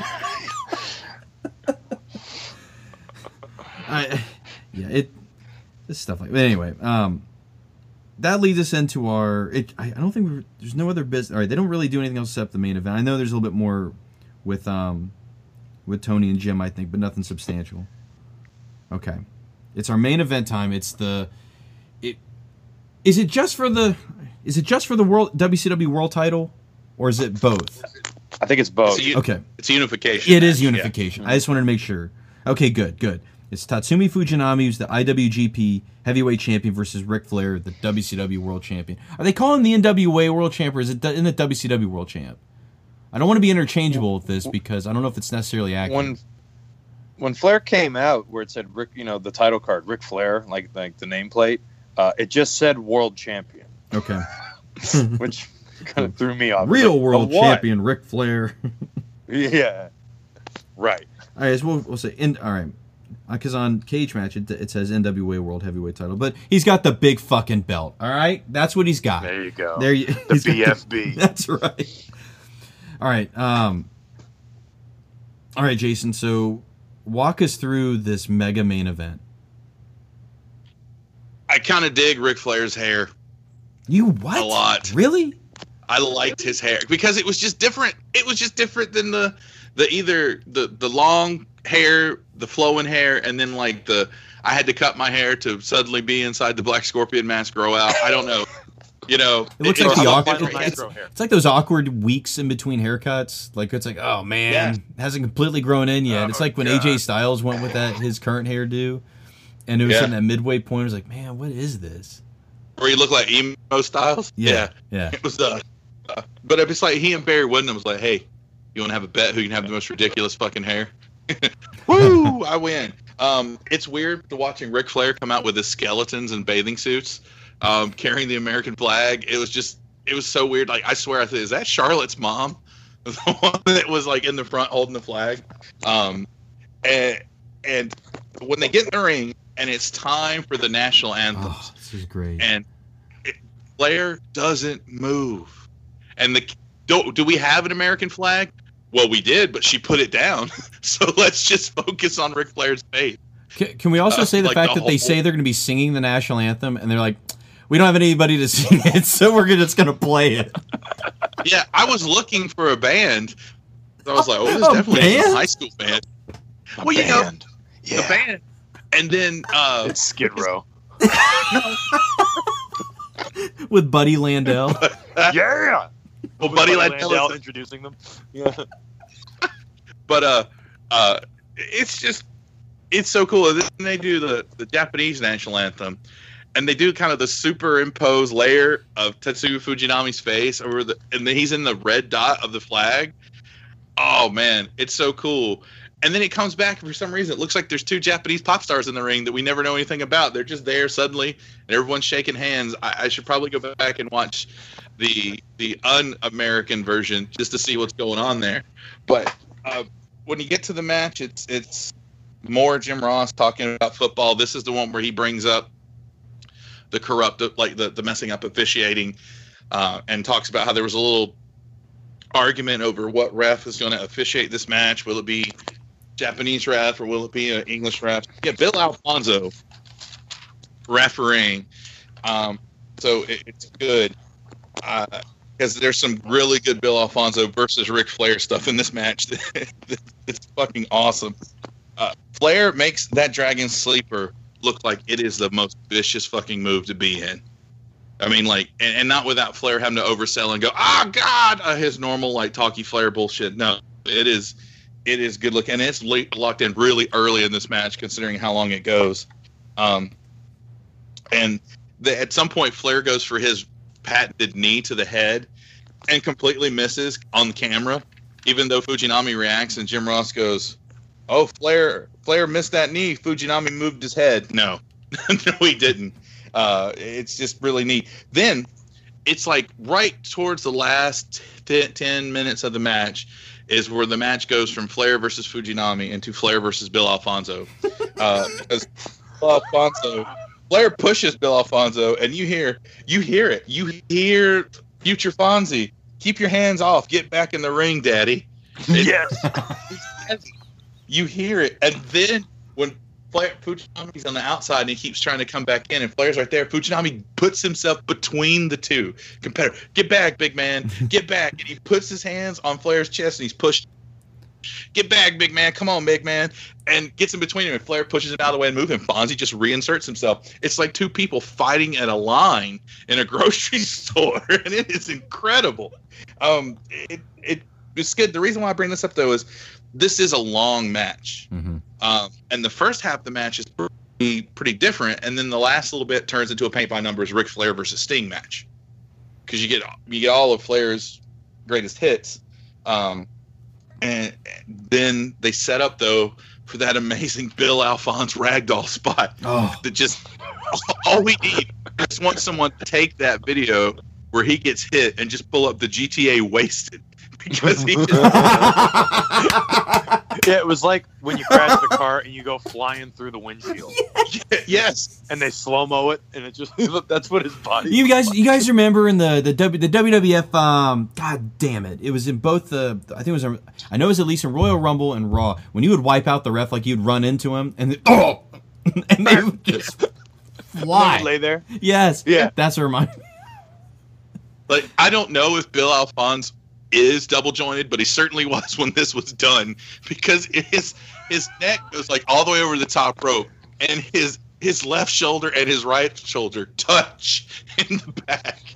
Just No. it looked like the freaking, where you look up the videos on YouTube of the freaking like game breaks in the WWE games. There's the one ref like throwing someone out or counting someone out, and his arm just wraps around his whole body. Oh, and yeah. back and slow. That's what it looked like. And then he's out. I mean, like, they're holding him up, and it's like, I think he was legitimately unconscious for a few seconds.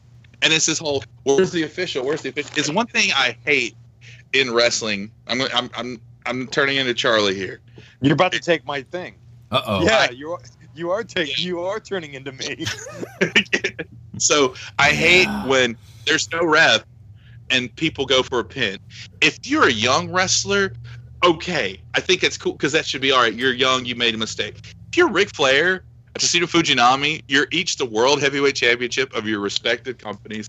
You've got long tenured careers, and you're going to try to pin and keep holding the pin even though you're not hearing anyone count for you. Why do you look confused? What the fuck is going on? And then they keep going. Well, Bill Alphonse is the ref. Bill Alphonse is the official.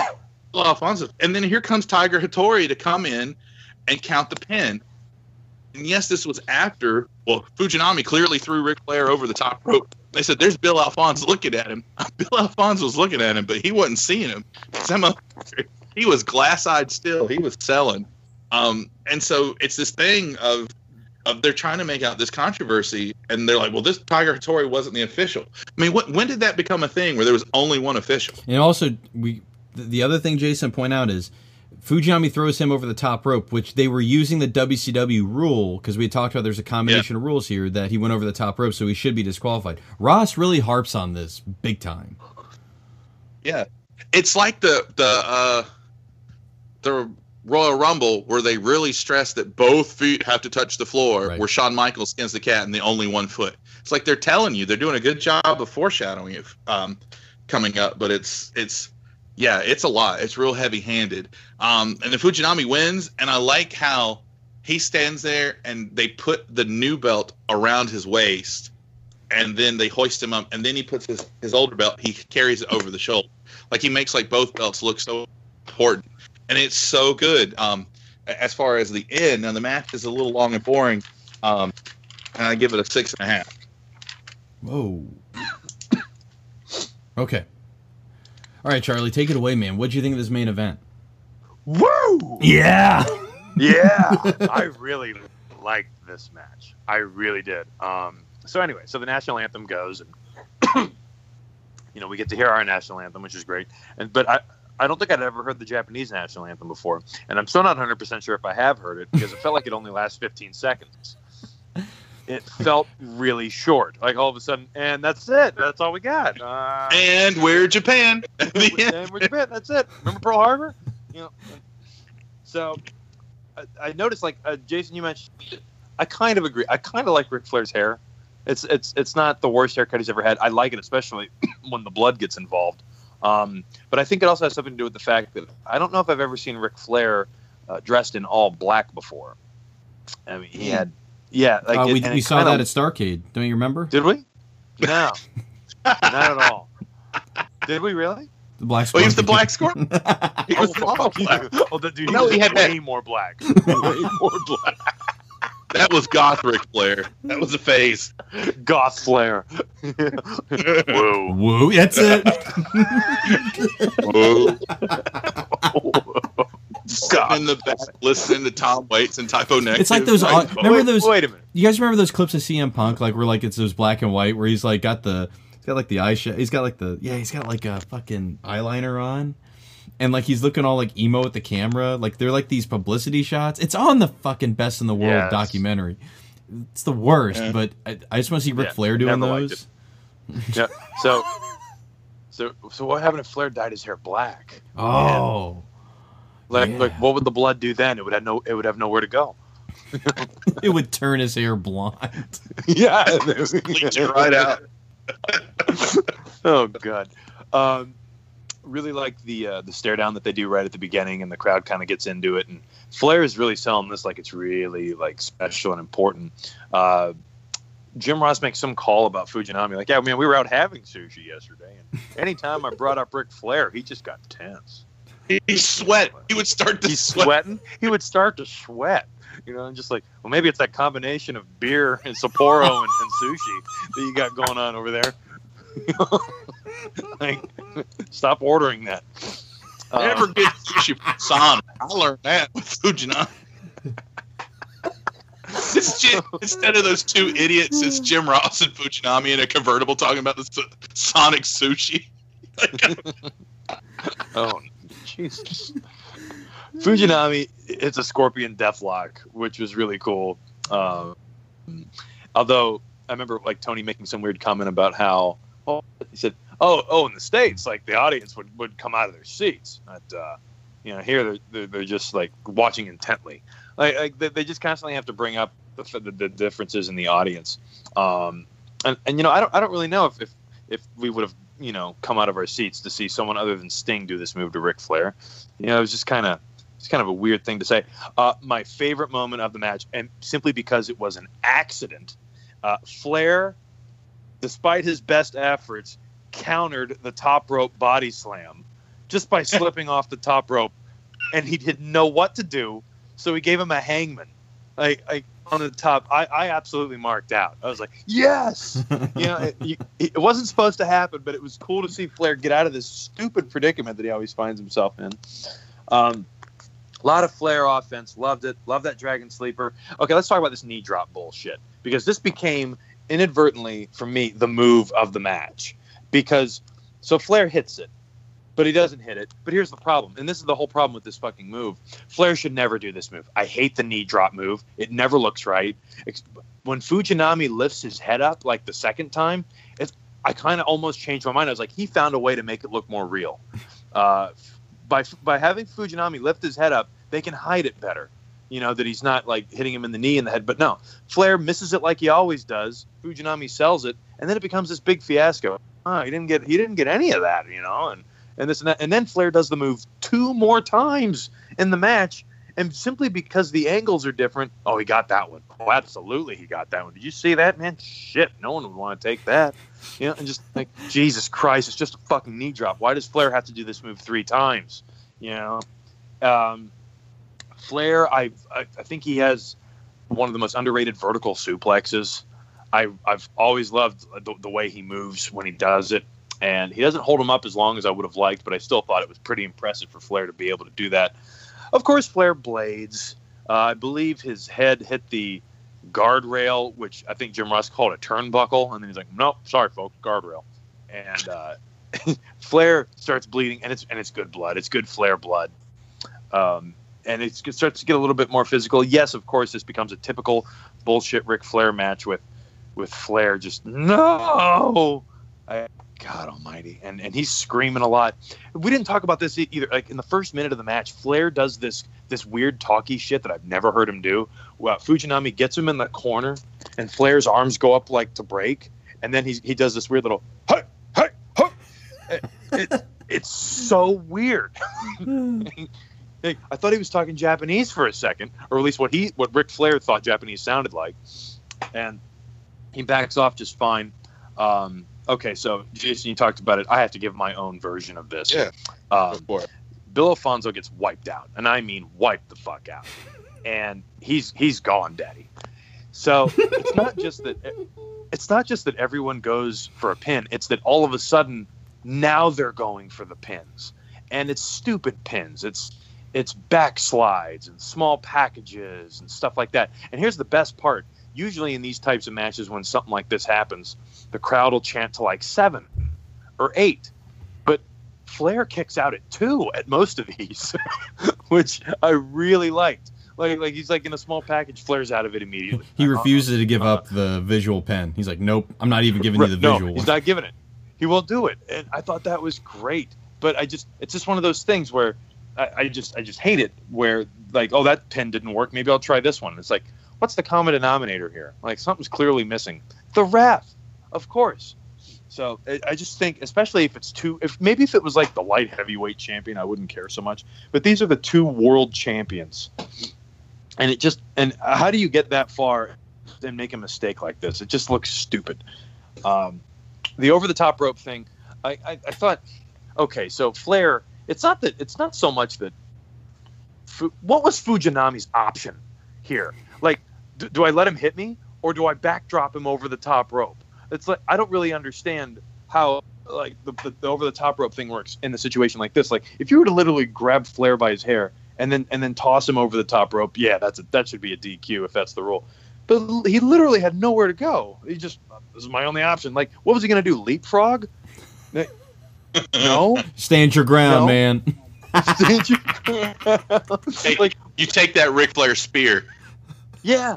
And what if he leapfrogged miraculously and Flair went over the top rope? Like, I just, like, do you actually have to touch the guy while he's going over the top rope? Like, I didn't really care. Although Jim Ross all of a sudden became Ric Flair's #1 fan. Yeah. Just, hey, wait a minute. No. Shit. Yeah, sorry, that's Taker. But, anyway, so I do love the pin because this was the lamest move in Revenge when you would do a back special. It's like, I wonder what his back special is. Oh, it's an abdominal stretch pin. I hated that. What is that? Like, I know. I've never liked that, but I actually get to see it used here, and for the win. I don't think Flair ever got the figure 4 on. And let's talk about that for a second. So he keeps like taunting the figure 4, but he takes his leg over to the rope and does that I'm going to sit on your knee bullshit, and the crowd hates it. Yeah, Like, really don't they're actually like, they don't like it at all. And I'm like, no, he's setting him up. I'm like, that's a classic Flair move. And Flair's chops are really good.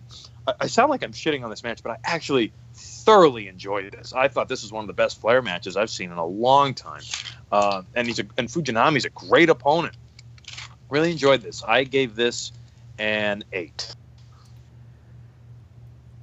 I want to defend the pin thing for just a second, and the only reason is it's not from like, it is stupid in just a logical sense. It doesn't make sense. I mean, I get it. This is where that entertainment aspect kind of comes in, and it's totally to work the crowd, and it works. To say that does it work? Yes, the crowd really gets into it. This reminds me, all right, Charlie, you've done enough of the plays we've seen. Either you've done it, because I know I have, and we've seen other people do it. When sometimes people know they've got a hot line, like, oh, this is going to pop the crowd, or something like that, and they know they have to talk immediately afterwards, they won't. They'll deliberately build a pause in because they know they're going to get a pop. Right. My favorite is when it doesn't work, and oh God, you're the loneliest man on earth when you do that. It might be even better when like it's opening night and throughout rehearsals you're like, oh man, people have been popping over this one line, nailing it. Yeah, I'm just fucking killing it. I'm gonna just drive this thing home, and the crowd's just like, is that it? Oh, and you're pausing, so you must have thought that was hilarious, but we don't. That's what I thought of. So embarrassing. It really. Yeah. And I'll be honest, like there have been times where I'm like, oh, I know this thing hits, so I'm gonna wait a little bit, and I've now tried to never do that again. But watching other people do it's a lot funnier, obviously, when it's not you. But it's great. The physicality with the chops is really cool because I love seeing a guy who's just like, fuck you, Flair. Bip, bip, bip, bip. Just right back at him. And the way Fujinami's chest looks is really, I like how grotesque it looks by the end of it. Like, it does look like this guy's been just in a real fight with this guy. I really like Flair's intensity. He doesn't become Rick. It takes him a while to kind of become the cheating Ric Flair. He kind of builds in the heel stuff as the match goes on until by the end of it, it's just full-fledged. He's Ric Flair healing out.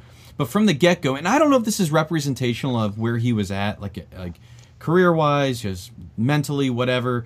We know he's leaving soon. We know he's going to WWF very, very soon. We know he was not happy at this point. But I really dig the intensity. Like, during that national anthem, like, he looks really... I mean, you'd think Drago was coming out to face him. Like, he's ready to take on... Which would have been the best to see Ric Flair. It's like, did Fujinami kill Arn backstage? While James Brown plays Living in America. Ow! Oh, what is this? This John Williams unused track they used for his theme song, too. I'm just like, yeah. God damn it. Let's name it War Games, 1002 A Space Odyssey. Fuck. But it's going back when just to talk about the Flair maybe checking out. It is similar to his match as the Black Scorpion. Is the first 25% of that match he wasn't wrestling as Ric Flair, and then he just gives up and goes, "Fuck it, I'm doing my stuff." And it's the way this one was too. Is that he wasn't being Ric Flair for the first half, and then he goes into Flair mode. The reason I like it though is like it fits in a way because it's like, all right, I'm gonna. He tries to. It's almost like he tries to wrestle the guy straight up, and he realizes this guy is as physical as he is, and can wrestle as well as he can. Then he's like, all right, I got to resort to being dirtiest player in the game, kind of stuff. It is wild that there is no figure 4, because it's just such an easy spot.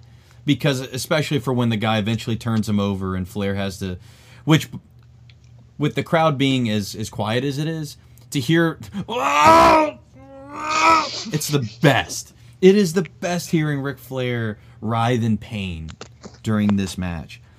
The matches like this are so much fun, just the way they build, and like it doesn't matter how many of them you've seen, like you still kind of get like you're starting to get like you can feel your pulse starting to jump up a little bit as you're getting to the end. Like there's so much business going on, the ref bump, and then over the top rope, Jim Ross is irate about it, and then that Flash kind of pin. I'm not saying it was Flash necessarily. I shouldn't say that because it is kind of like, oh, they roll you over here. Oh, there we go. I got you in there. 1, 2, 3, and I really dug it.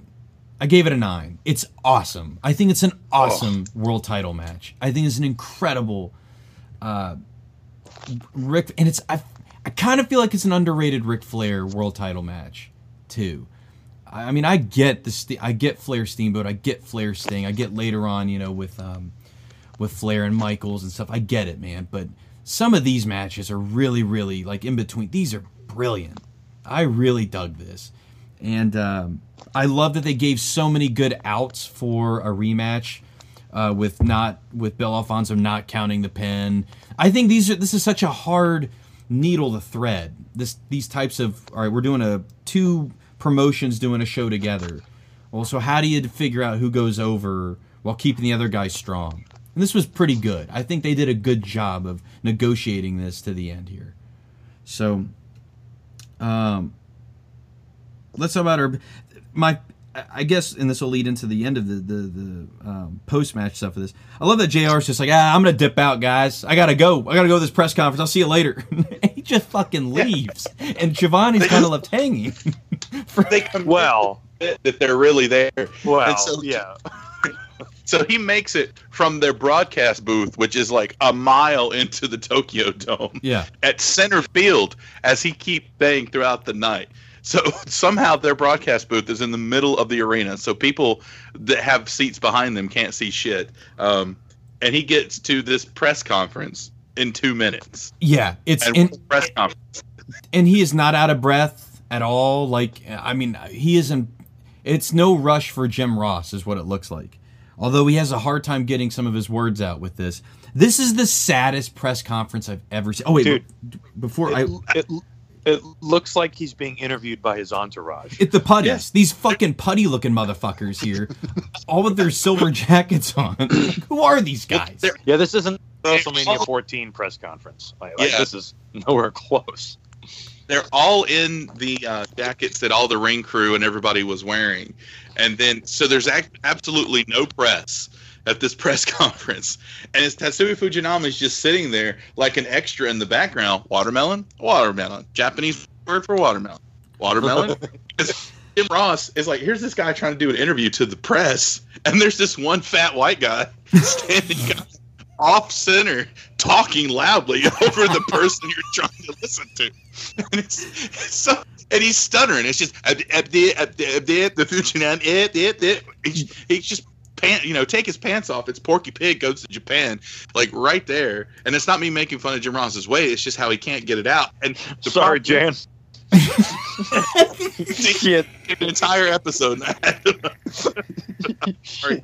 But that's the thing, is this isn't live. They're not live, pal. You can start over. Right. And here comes Flair. Give me my belt. And I love how they make everyone look like they just left the match. Right. So cool. And Flair takes the belt. He storms off.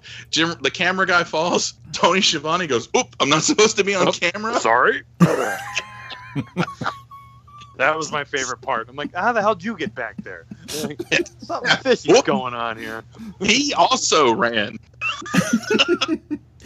We have to mention first, as Jim Ross has got just a cluster of information to get out there, we still have the Sting promo. That's like 15 seconds. Yeah. And he looks like Beetlejuice. Yeah. He just looks so he was bad. And it's... Sorry, just his image. Was this legitimately after the match, or did they try to make him up to make him look like it? Hey, Borden, can you come over here for a minute? We're just going to throw some shit on you. You can get on camera. He clearly looks like he needs medical attention. His eye is closed. His eye. Yeah. Like, he looks really bad, and he's like no, turn the camera on. Like, I gotta cut this promo off. I'm just like, all right. It's like one of the best 15-second promos you could ever. Great. It's great to see Sting get emotional. Yeah. Because I came here for competition. I came here because I heard these are the best wrestlers in the world, and this is what I get. And you kind of, at the same time, you kind of want to stop him and go, you have faced this guy countless times. You know what you're getting into here, never Stinger. saw this coming. But this time, I thought it'd be different. Did you think he was your friend, too? Fuck. Yeah. It's like the red makeup from his red, white, and blue is making his left eye look like it just got gouged out. Like Stan Hansen. Yeah, no, it looks like fucking Tiger came and found him, too. I don't like it. And then, there's like some of the green mist or whatever that they either post-applied for this promo or really happened. Looks like his two front teeth got knocked out. It does look like that, yeah. I'm Sting. Don't do meth. I really want to talk about Flair coming in here, because this is hilarious. It's fairly unintelligible. You kind of get, for the most part, he's just kind of bitching. He's still the champ. He just comes in barreling, flips the fucking table, takes the world title with this towel around his head, and is yelling on his way out. It's awesome. This is hilarious.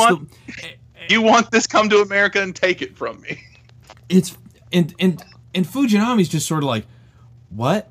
Like, it's like he didn't get any stage direction. 1, 2, 3. Oh. Yeah. So then we can transition. I like that part. I love, when Jim Ross comes up to him, he's like, hey man, you got anything to say? English, Japanese, something? What do you got? What do you got for me? He goes, 1, 2, 3, pin. Champion. I'm like, oh, that's pretty good. It reminds me of pretty good English. Charlie. It reminds me. I think you used it last show. It's when Alfred Hayes cuts off Bret Hart's dad, Stu. Oh, it's the best. Stu Hobbs, what do you have to say about this? My son, and we're going back to you, Gorilla.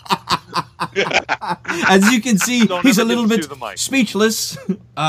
Yeah, he's a little bit speechless. And then there's Helen. My son, he worked really hard. They barely let her finish. That always bothered me. Oh, man. What a... The authorities are not called. It's what gets me. Flair still has to get out of the country with the belt. Is this where Sid Vicious has been the entire night? He's just on the roof of the Tokyo Dome with a private plane, ready to go. He's Brock fucking Sampson for Flair's fucking Dr. Venture. I'm ready to go, Rick. You got the belt? And he gets up there, just takes off immediately. Jesus Christ. Yeah, man. This is totally ours. This is ours. This is Akira's, or this is Snake Nagami's mission. Like, we need you to go in and get the world title back. We poisoned you. You got 24 hours to live. It's an 18-hour flight. Well, then you better get to it. Oh man, it's hilarious. Like if you have not seen this, like if you haven't seen just this bit alone, it's worth going to just part 2 of the Daily Motion video just to watch this mess. Isn't that the entire Flair match? What's that? Oh, isn't that the entire Flair match? Isn't the entire thing part 2? Sting Muda, It's Muda, I think, is the beginning. Muda, Oh, okay. But it's 53 minutes. That's 2 matches, basically. Yeah. I think. So Yeah, I think the Flair stuff actually starts around the 10-minute mark. Now that I think of it, but yeah, it's a hell of a show. this is a really good show. I was shocked that I liked a show this much because when I first saw it, I was like, okay, they're doing. Anytime you see the interpromotional stuff, you're like, okay, so I don't know. There are times where the booking is just so, all right, we have to be even Steven here. You gotta get yours in, we'll get ours in. But I ended up really liking this a lot. Charlie, do you have the numbers? I do. Okay. How do we do? I do. We are good to go. This is very interesting. Will, you have this at the highest with a 6.71. And this is the interesting part. Jason, you and me are completely tied. Wow. Completely and utterly tied at a 6.36. So we gave the show a 6.48. That's really good because CageMatch.net is at 5.75. It's pretty good. Oh, yeah, that's better than that. Yeah, well, are they including the matches that aren't on the WCW release? They do include everything. So, okay. Because, all right. Well, so, I'm going to check out those other 2 matches. Yeah, definitely. I mean, definitely skip absolutely. the other ones. I don't think they're worth it too much. Meltzer has a lot of ratings on this one. He has a 3 3/4 for. He actually has 3 3/4 for Pillman and Horner and Z-Man. That's 6-man. He has 3.5 for the Liger and Akira. He has 4.5 for Steiners and Sasaki and Hase. He has 3 1/4 for the Vader Bam Bam Doom match. 3.5 for Muda and Sting, and then 3.5 for Flair and Fujinami. So I mean, it's a match as very highly rated matches if you are into the Dave Meltzer, sort of thing. There you go. Wow, that was a good show. Man, it gets me pumped for Super Brawl now. To see, like, because obviously they're going to build off of this, or at least they should. I'm almost certain though that this title change they don't really acknowledge, but I'm not positive. I had a feeling. I think this is the one because my friend that's always yelling when they're talking about Ric Flair's the 16th time, he goes 17. I think this is the one that they don't count. Right. Okay. But I'm pumped for it. I'm excited for Super Brawl. And it's the inaugural Super Brawl too, right? It's the first one. Yeah, I believe they said it during this broadcast. They joined us for our first Super Brawl. Cool. That'd be really cool. I think Super Brawl 8 is the one that's in 98. Okay. With Sting and Hogan. Gotcha. Okay. Mm-hmm. Well, that'll be our next episode. This was a good one. I really enjoyed. Yes, it was. Going through Glad this we did show. it. Yeah, definitely. Plugs? Anything? Jason, Charlie? Do you guys got stuff? I got nothing to plug. Real Change Pod, new episode, D2 Mighty Ducks. That's right. Wolf the Dennis Stanson, underrated villain. Yes, very much so. Very much so. He's a great fucking coach. Yes, he is. Yeah.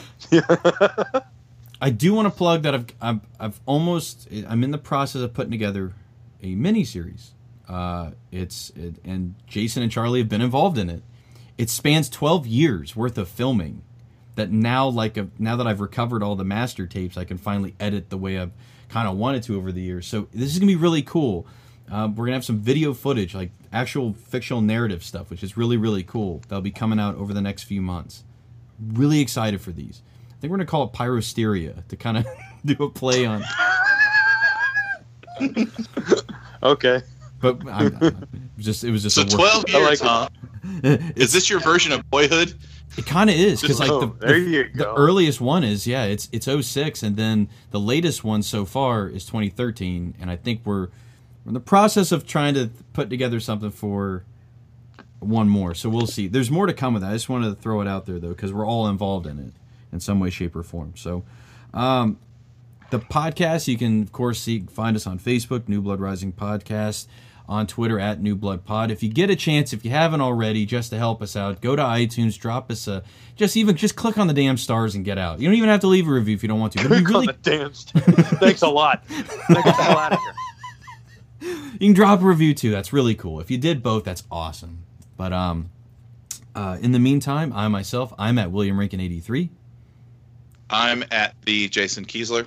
I'm at CM_stabs. And we'll see you guys for the inaugural Super Brawl.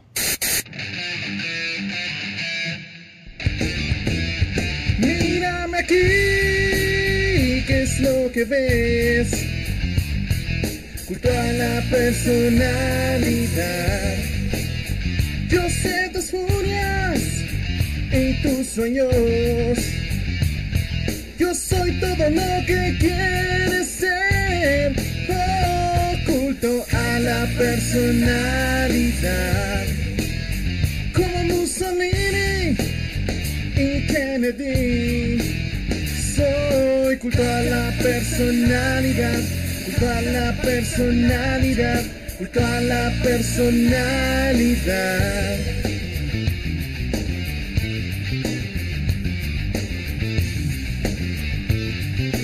Luces neón y no ves, el reflejo está al oírme hablar. No tienes por qué seguir, solo tú te liberarás.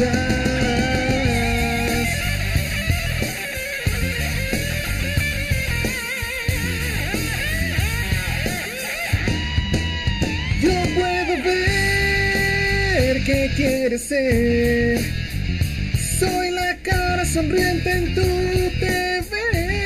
Oculto a la personalidad. Si te hago mal, tú me amarás. Te digo que 1 más 1 es 3. Oculto a la personalidad. Como Joseph Stalin y Gandhi, soy culto a la personalidad. Culto a la personalidad. Culto a la personalidad.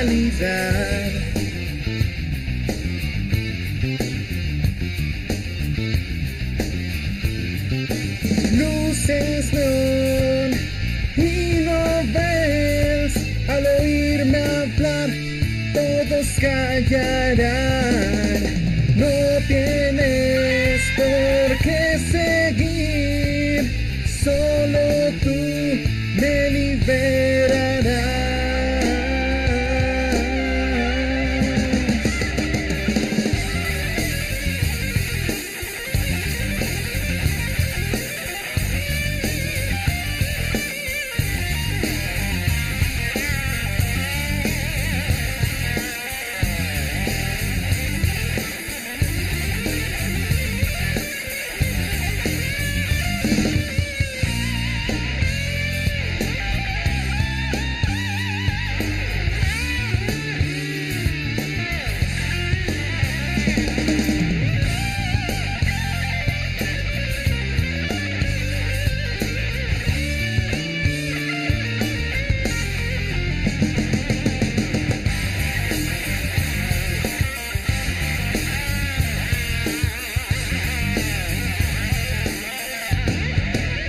Me das fortuna y fama igual, y una disculpa al nombrarme ya.